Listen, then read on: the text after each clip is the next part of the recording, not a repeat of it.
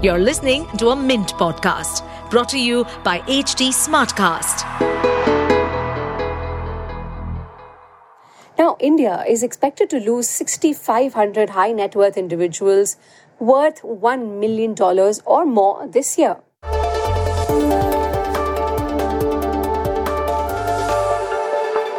The internet has given us short attention spans. We prefer to like and share content instead of reading it and sometimes even watching it.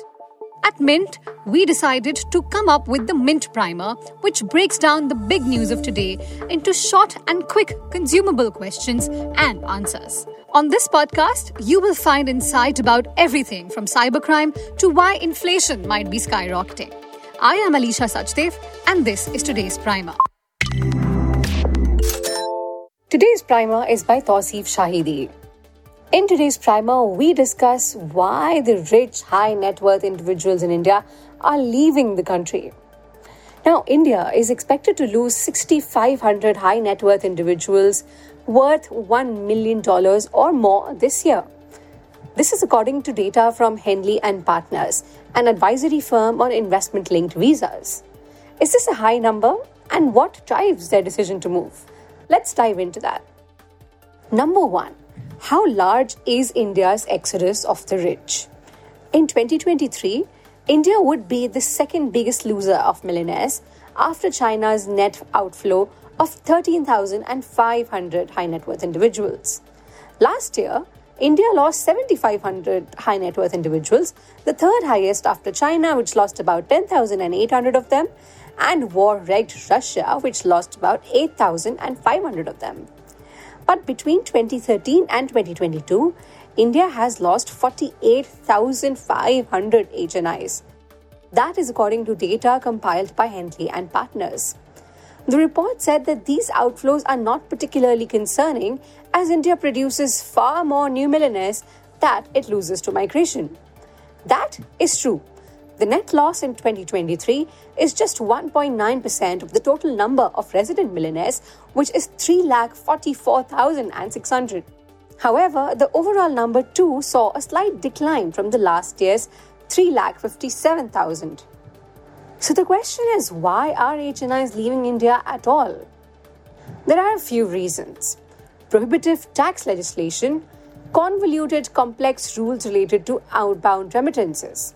That says the report. This year's union budget reduced the surcharge for those earning more than 5 crore rupees, cutting the top tax rate from 42.7% to 39% under the new tax regime. It might have come as a relief, but there are other concerns. For instance, the recent increase in tax collected at source from 5% to 20% on all foreign remittances above 7 lakh rupees except for education and medical bills. The rich seek to live in other countries for non-monetary reasons as well, such as children's education, social security, and a better lifestyle. So if HNIs are leaving India, where are they moving? The US, Canada, and Australia continue to be the top destinations, not just for the rich, but for Indians from lower income strata as well. Higher education and career prospects in these countries keep driving demand. Tech entrepreneurs and wealthy Indian families also set up their businesses and offices in Dubai and Singapore to access a larger market and robust banking solutions. But surely migration is a big step. Does it help that you're rich?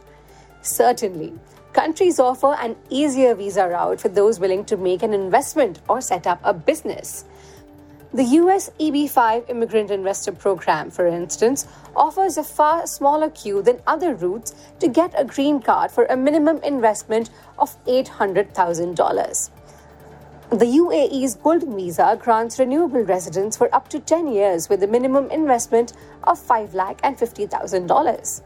Indian millionaires sometimes move to exotic locations or tax havens such as Portugal, Greece, and Monaco, albeit in a smaller number. But to end this conversation on a rather contentious note, should India allow dual citizenship? Investment migration is certainly a drain, but it's also a reality. This loss is somewhat offset by remittances, growing connections of trade, foreign investments, and tech transfers from destination countries.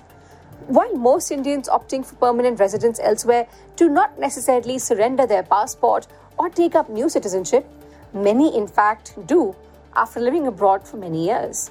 In such a scenario, a dual citizenship would have allowed them to hold on to their Indian passport, as many would like to be able to do. And that was a quick glimpse at today's front page. See you again tomorrow. To stay updated on this podcast, follow us at HT Smartcast on all the major social media platforms. To listen to more such podcasts, log on to www.htsmartcast.com.